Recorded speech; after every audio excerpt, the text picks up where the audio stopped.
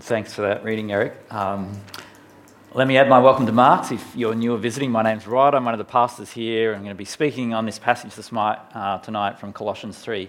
But before we do that, as we've been hearing some family news, we rejoice with those who rejoice. We also mourn with those who mourn. And so I do need to share the sad news that for the Page family and the Tarasenko family, their grandfather, Wassel, passed away on Thursday, and there will be a Thanksgiving service here on Friday morning at 11 a.m. So if you know the Page family well, or the extended family, I'm sure they would invite you to come along and to celebrate his life and give thanks for the strong faith he had in the Lord Jesus. And so it will be a celebration, even though it's a time of mourning also for the family. So that's 11 a.m. this coming Friday morning. But let me pray for us now as we come to this passage, and ask that God will help us as we think about this important second part of the letter as it kicks off. Our Heavenly Father, we thank you that we can gather here tonight. We thank you for the freedom to do so. We thank you for your word to us. And we know that it is useful for correcting and training, rebuking. And Lord, we pray that you might work in us tonight, that your Spirit might continue to convict and challenge us. If we've placed our trust in Jesus, that we may live in the light of your word. So help us tonight, we pray. Encourage us and challenge us afresh, we ask. In Christ's name, amen. Well, humanity has always been concerned about the development of children or adolescents. We want to see them grow up strongly, physically speaking, but also emotionally. We want both things to happen. And so in pediatric medicine, there'll be great concern if in the first 2 years of a child's life they're not getting the right weight markers being met, and so it'll be talked about as failure to thrive, and they'll be concerned that the child is smaller on the typical scale of their peers, and parents who face that are often concerned about their child being a picky eater or not making the markers with their peers at that time. But then as children get older, and usually that's only within the first 2 years of their life, I think as they get older, and particularly as they get into their teenage years, we're wanting them to develop emotionally and prepare for adulthood. And so we want people to grow up emotionally as well. And in recent years, psychologists around the world have started talking about the Peter Pan syndrome, which is growing apparently in Western countries, where there are people in an adult body, if you like, but with a childlike emotion or mind. And it's an increasingly large number of adults that really want to sort of hang back in their adolescence and glorify that time where they are without responsibility, where there are no commitments or promises that have to be upheld. And it can affect both sexes, but particularly young males, it's argued. Maybe no surprise to any of you. And I guess some of the things that come through with that is just that phobia about taking on responsibilities that adults would, continuing to be escapist, as it were, in looking for leisure time, not taking on the roles and responsibilities that come with adulthood. And so we're worried when that happens because the person has failed to grow up. But I wonder if there's a spiritual equivalent to failing to thrive or failing to grow up. You can think about those things physically or emotionally, but what about spiritually? You know, over these first 2 chapters of Colossians, we've seen how we have everything we need in Christ. We have fullness in Christ, that there is no spiritual blessing that we have not received if we've placed our trust in him. And so we have everything to lead a life of response in service of him. But we've been called already in the first 2 chapters to grow to maturity in Christ, maturity in our faith. So how are we to do that? What does that look like? Well, this is where Paul turns tonight. After spending the first 2 chapters correcting some wrong doctrines and people wanting to add things to Jesus, he now gets on to, well, having trusted in Christ and Christ alone, what does it look like to grow in him? And so our big question tonight is, how are we to grow in living for Christ? I mean, Christians are usually keen to grow. If you're somebody here tonight that's placed your faith in Christ, then you'll want to know, hopefully that's a question that's always on your mind, how can I grow in living for Christ? And I think Paul gives us 4 really helpful answers to that question, which we'll work through tonight. And the first answer is this: by looking to the future. By looking to the future. So notice how Paul commences again, verses 1 to 4 of chapter 3. Since then you have been raised with Christ. Set your hearts on things above, where Christ is seated at the right hand of God. Set your minds on things above, not on earthly things. For you died, and your life is now hidden with Christ in God.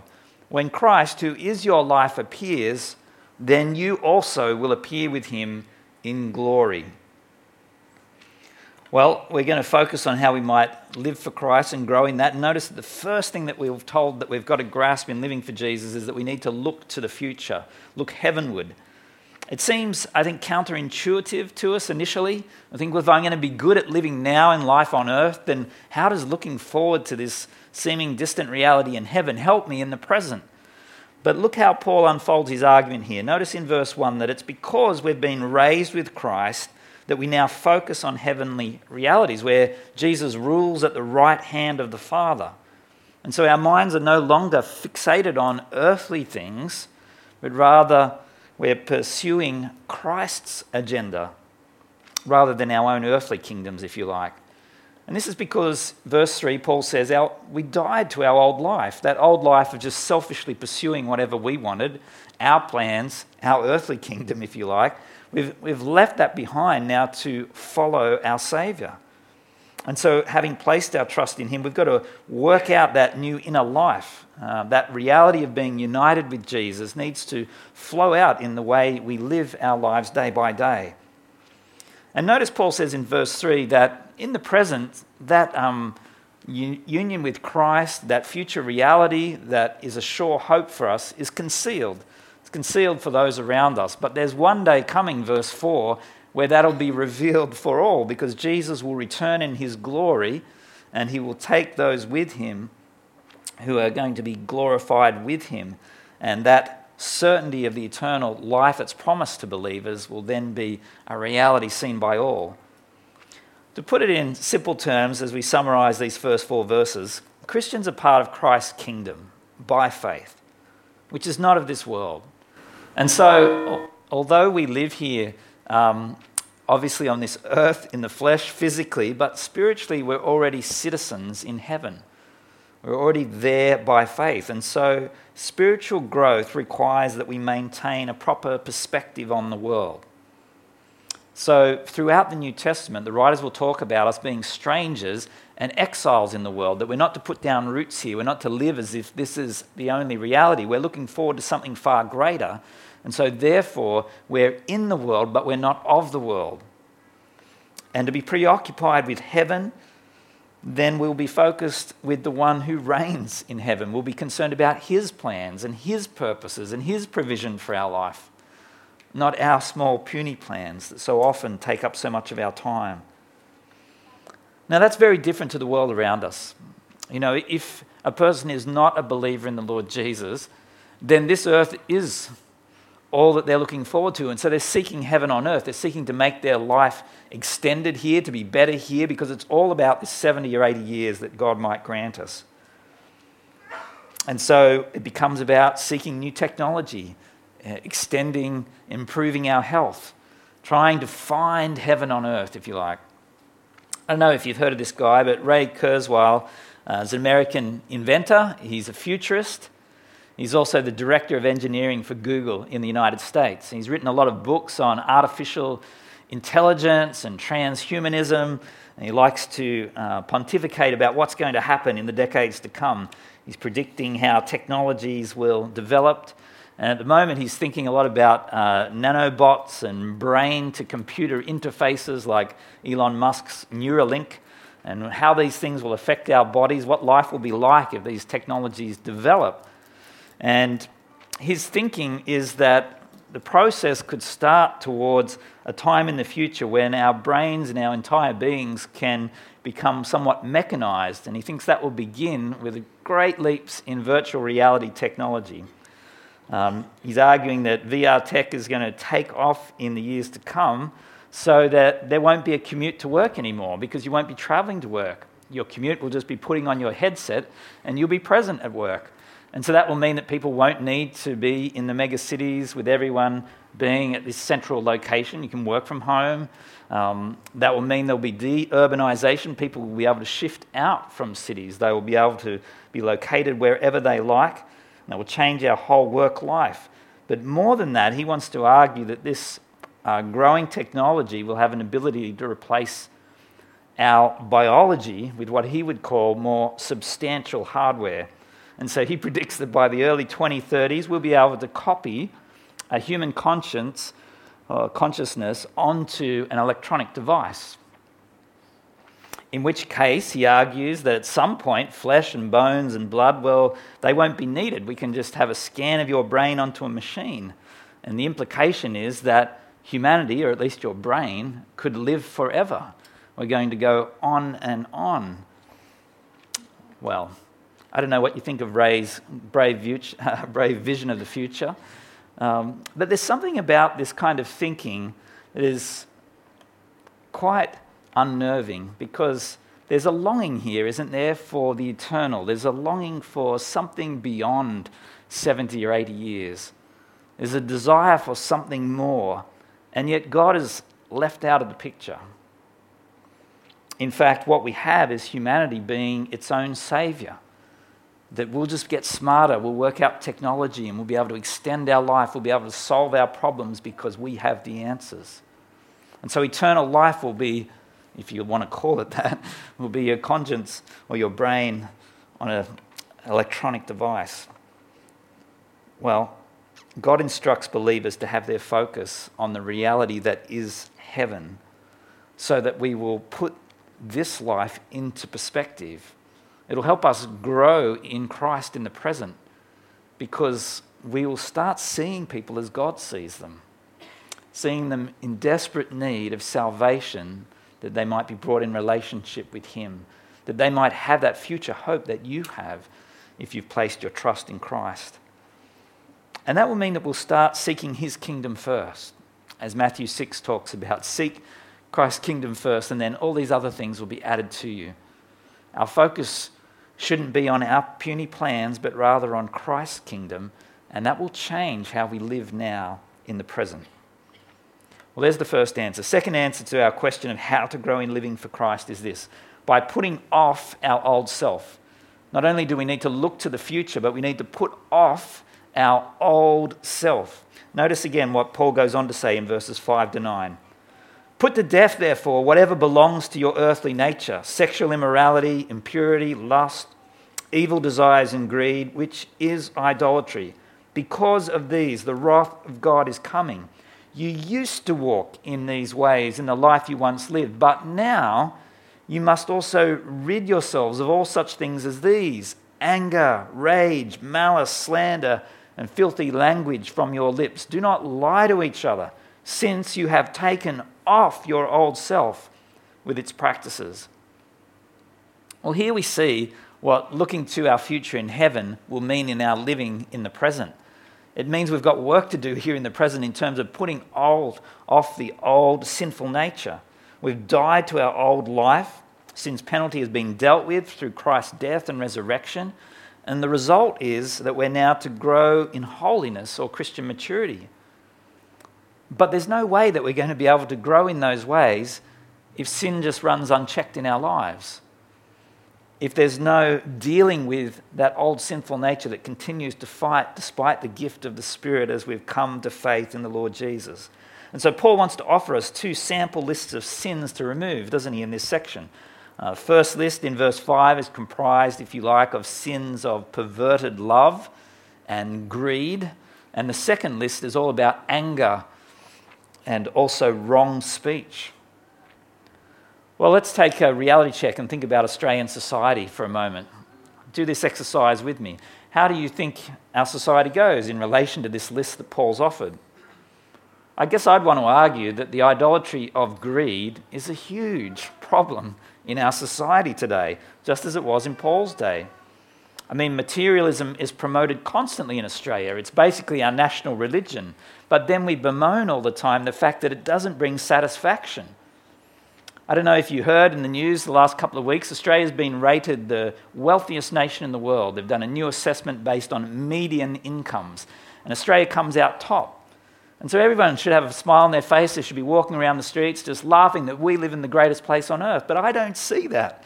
I don't know about you. We see people moping around, worrying about the interest rate. They haven't got this, they haven't got that. It's just not enough. These things that I'm enjoying today in this level of affluence that we have in this country, well, it's just not satisfying. What about violence or impurity? Well, it seems to just fill the TV and movie screens. All our storylines about somebody killing somebody or being sexually immoral. And then we wonder why there is so much domestic violence in our homes. We wonder why there is so much promiscuity in our society. We wonder why there's so much unfaithfulness in marriages. See, we have a deep, deep-seated problem. And of course, it's not a new problem. It's not Australia's problem alone. It's a worldwide problem. This is the default pattern of humanity. Paul's wanting to say, but no, those who have come to Christ now have a new master, and so they're to live differently. They're to think differently, they're to act differently. We're not to live like that anymore. We're to put these things off. And this ongoing task of growing in godliness, well, it's hard work actually. But sometimes Christians want to sort of pass it off as a nothing, or even invent theology at times to say, hey, we really don't have to work at this. I don't have to be too intentional about my godliness. You know, we have phrases like let go and let God. Just, he will do it. It's like osmosis. Just go to sleep and somehow it'll happen overnight and you'll wake up a more godly person in the morning, as if we don't have to fight tooth and nail for each centimetre of growth, as it were. But look at the passage in verses 5 to 9. Look what Paul's got to say here, because that passive approach to growing in godliness is not what we see. Paul's got actions for us to take. Notice verse 5, put to death. Verse 8, rid yourselves. Verse 9, take off. Christians have new life, past tense. We've been given it. But that doesn't mean that we sit back and allow sin in our life. We're still to strive for godliness. That's a daily choice. And it's one in which we're often battling. I don't know if you remember the famous comedy film Groundhog Day. Came out in 1993, starring Bill Murray. He was, of course, the weatherman who had to travel to this small town during his assignment of covering the annual Groundhog Day to see whether spring would come or there'd be more winter. And of course, he gets caught up in this time loop and he keeps living the same day again. He wakes up every morning at 6 a.m. and there's Sonny and Cher singing I've Got You, Babe, yet again. It's enough to drive a man to despair. And it does the first few days. He's not coping with it at all. He thinks, well, my life is not worth living now. I'm just repeating. I can do anything I like. And so he just goes out and sins. He goes and robs the bank. He works out how everything works in town and he can just wander through and do anything he wants. But it leads him nowhere. He's just despairing of life altogether. And then he decides, well, look, I'm going to try and make myself a better person. I'm going to try and show some kindness and compassion. I'm going to try and put off these old sins. I'll just try hard and I'll be a really good person.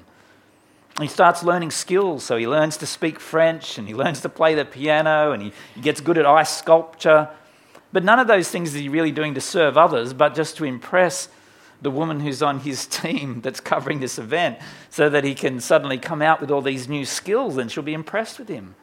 He finds it very hard actually to grow in godliness, that he's still the selfish person he was. He can't change things. He can't stop the people that are going to die that day that he knows after seeing the day over and over. You see, it's actually very hard to fix ourselves. Problem is we can't take off our old self in our own strength. We need God's help to do that. Yes, we're called in this passage to work with God, but we need his work of renewal in us. And that brings us to our third answer to our question. How are we to grow in living for Christ? Not only are we to look to the future, to put off our old self, but we're to put on our new self in Christ, to put on our new self. Have a look again where Paul goes from verse 10 to 14. And have put on the new self, which is being renewed in knowledge in the image of its creator. And here there is no Gentile or Jew, circumcised or uncircumcised, barbarian, Scythian, slave or free, but Christ is all and is in all. Therefore, as God's chosen people, holy and dearly loved, clothe yourselves with compassion, kindness, humility, gentleness, and patience. Bear with each other and forgive one another. If any of you has a grievance against someone, forgive as the Lord forgave you. And over all these virtues, put on love, which binds them all together in perfect unity. You notice here in the opening verses, here is the work of renewal, and we learn that it's renewal through knowledge. It's a renewal of our minds as we learn more about God, our Saviour. It can't be just our work. We need God's help. So notice in verse 10 how he speaks that way. And this knowledge of God can only be learned through his revelation to us. So it comes down to studying what God has revealed of himself to us in the Bible. We need to come to God's word more that we might know how to live as he would have us, how to put on these new virtues or characteristics which were perfectly lived out by our Saviour, the Lord Jesus. And we might say from elsewhere in Scripture, although Paul doesn't mention it here, that we also need the help of God through his Holy Spirit. If this word is going to be anything but dead letters on a page, we need God's Spirit to be at work in us so that we're convicted, that we really want to live in this new way, that we want to respond to what God is showing us in his word. And so we need his help if we're to put on this new self that we're called to. And notice that it's about being conformed to the image of our Creator in verse 10. As we do this and we understand more of God's word and we seek to obey it, then we'll be conformed more and more to the likeness of our Saviour, the Lord Jesus. And notice that this renewal is not something that's simply personal. Yes, we are to grow through that process, but it's going to have a big effect on those around us. Indeed, the church, God's people gathered. And so notice in verse 11, it has implications that this gospel and this change, this transformation that's taking place will break down all the racial barriers between different people. And so there's no longer Jew or Gentile. There's no longer slave or free. There's no longer even barbarian or Scythian. They were the worst of the worst. They were seen as the bloodthirsty ones that we might use the word Philistine today, as those that were uncultured. And Paul says it doesn't matter what background the person comes from. You're all one in Christ. The playing field is leveled. And this new corporate impact of the gospel and transformation that God will bring in us. And this renewal will help us to put on the spiritual virtues that are listed in verses 12 to 14. Such outward actions and attitudes are an indication of this inward transformation. You notice that we've already been brought into God's family. At the start of verse 12, he's really talking about justification before he goes back onto this big theme of sanctification through this passage. So he says, firstly, you've been chosen. You're holy and dearly loved. He uses the language that he uses in the Old Testament of his chosen people, Israel, and applies it to the new covenant people, the Christians who have trusted in Christ. And so having been chosen and holy and dearly loved, being set aside by God as his people, then we're to be putting off our old attitudes and actions, to be clothed with these new virtues as we imitate our Saviour, the Lord Jesus. Clothe ourselves with compassion and kindness and humility, and then show patience and love in verses 13 and 14. It's a great metaphor, isn't it? This one of changing clothes, taking off one set and putting on another. I don't know if you saw the 2008 rom-com 27 Dresses. It was panned by the critics, but I did see it, and it was one of those movies that sticks in your mind, maybe because of how bad it was, but it's all about this. Katherine Heigl plays this lady, Jane Nichols, who is the bridesmaid at 27 weddings. And so she keeps all the dresses from all these bridesmaid roles that she's had. She was the wedding planner often, so she's always caring and taking after everyone else, looking after their weddings, but never is she the bride. And it's becoming really frustrating for her, and it all comes to a climax when her sister comes back from overseas in Europe to the US and suddenly falls in love with her boss that her sister had secretly been in love with. And now she is there planning her sister's wedding with the one that she would rather be marrying. But there's this sense all the way through it that she wants to put off these bridesmaid clothes and be the one wearing the white dress. And you know, the church is the bride of Christ. And the argument that's running through this passage is that if we are in Jesus, if we are preparing to be his bride in heaven and going to the wedding feast in heaven, then we need to be wearing the right clothes to be the bride. We're to put off the old clothes and be clothed with these new virtues that imitate our Saviour. We've got to be the people who actually display these characteristics with God's help, with his Spirit working in us, his word convicting us.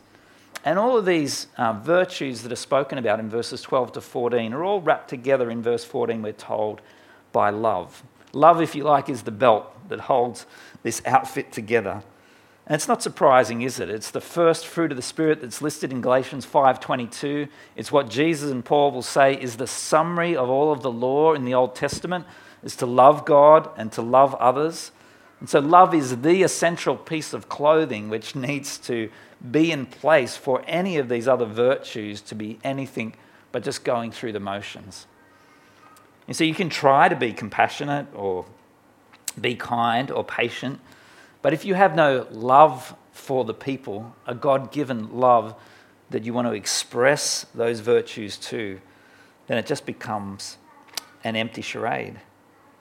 See, God's great agenda for our life is that we would grow in godliness, that we would grow in these virtues as we put on this new clothes, as we grow in our understanding of his work through Christ.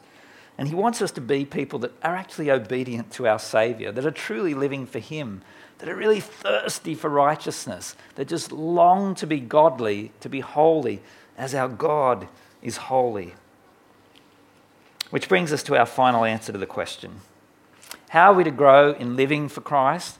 Well, not only to look to the future, not only to put off our old self and to put on our new self, but we're to spur each other on. We've got a collective responsibility. We need to spur each other on if we're to grow in living for Christ. Have a look at how Paul closes out this section in verses 15 to 17. Paul writes, "Let the peace of Christ rule in your hearts, since as members of one body you are called to peace, and be thankful.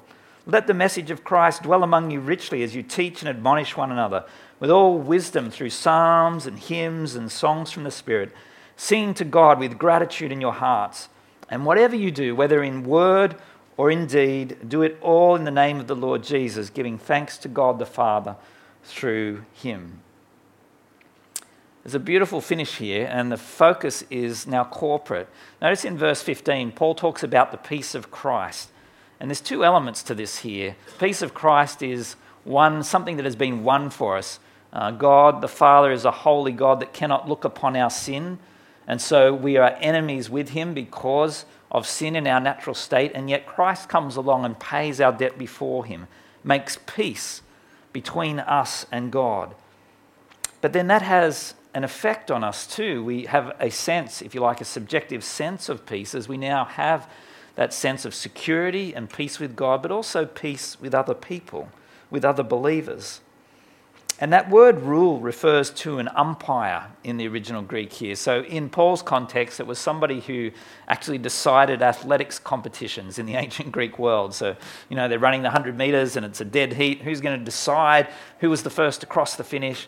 The umpire steps in. And so the idea here is that we're to consider that being united with Jesus by faith, resting securely in him, should rule over our life. All the decisions we make, all our daily choices. We now have a different outlook, and we see that as we come together as well and spur one another on. We maintain, Paul says, as a result, the unity with other believers as this peace rules in our hearts. And this is going to be a great encouragement to those around us. I don't know, maybe you can think of someone here or somebody you know that is really at peace in their life with God and with others because of their understanding of all that Christ has done for them. It just permeates who they are and their response and their sense of unity with others. And it will overflow also, if you know such a person, in gratitude, in thankfulness to God. Notice how Paul talks about that at the end of verse 15 as well. Such a peaceful heart that seeks unity will also lead to thankfulness. It will come naturally as that person reflects on their peace with God because their debt before him has been fully paid. But secondly, notice in verse 16 that not only should the church be united in peace and gratitude, but we should actually be spurring one another on in our common faith. Notice how Paul talks about the message of Christ here, and that's just referring to the scriptures, that we are to know them well, to dwell on them richly, and then to be able to teach and admonish one another with them.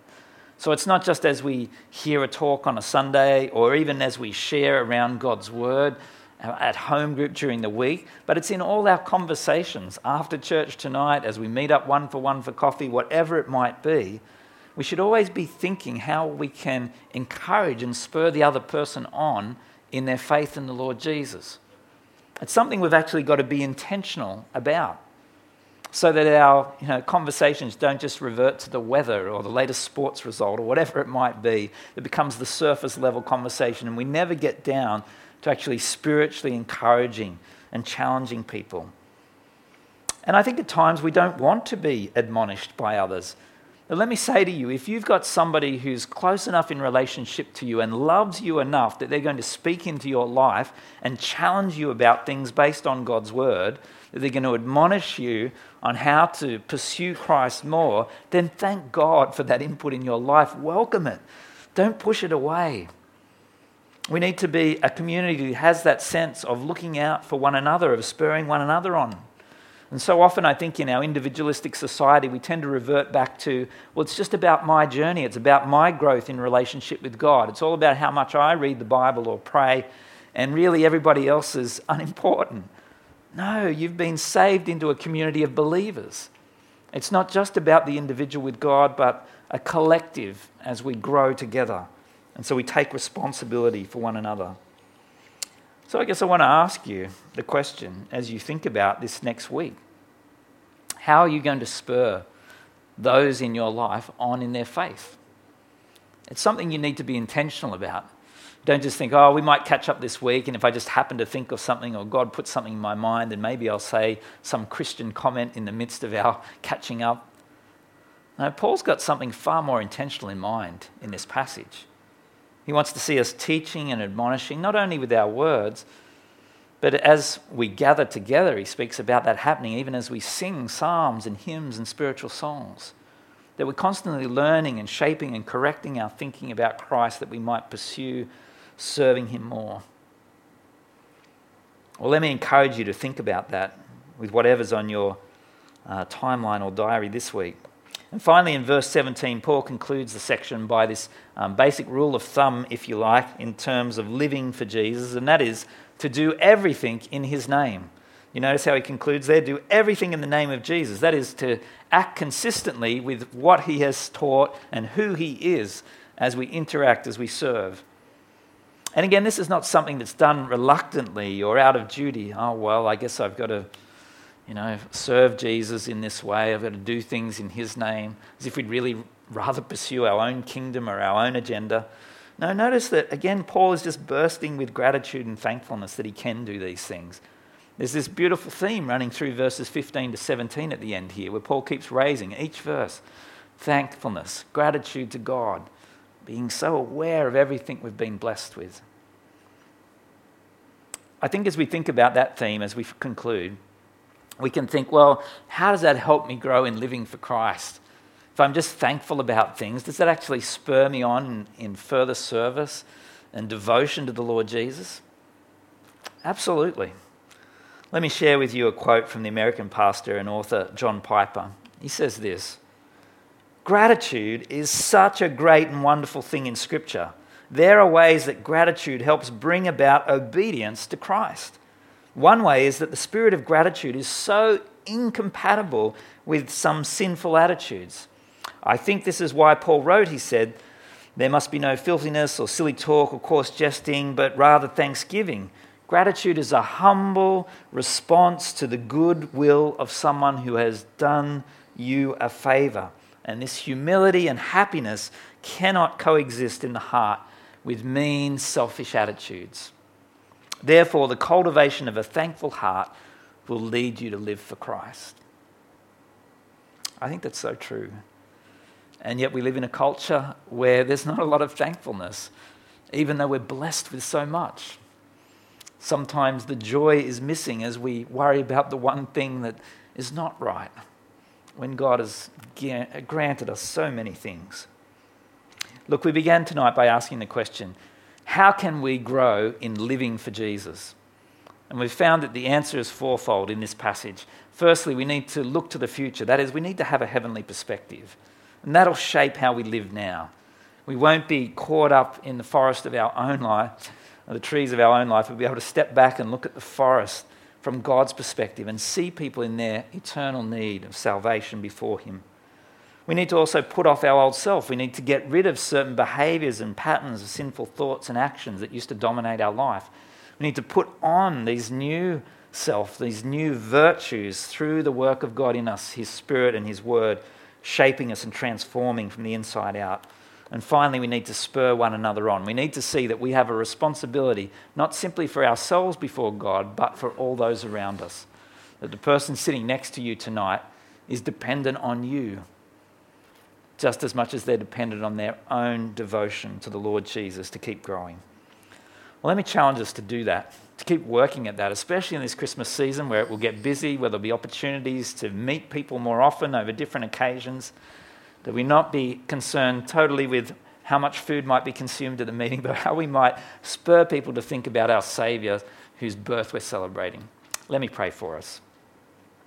Our Heavenly Father, we do thank you for all that you grant us in Christ, for every spiritual blessing in Him.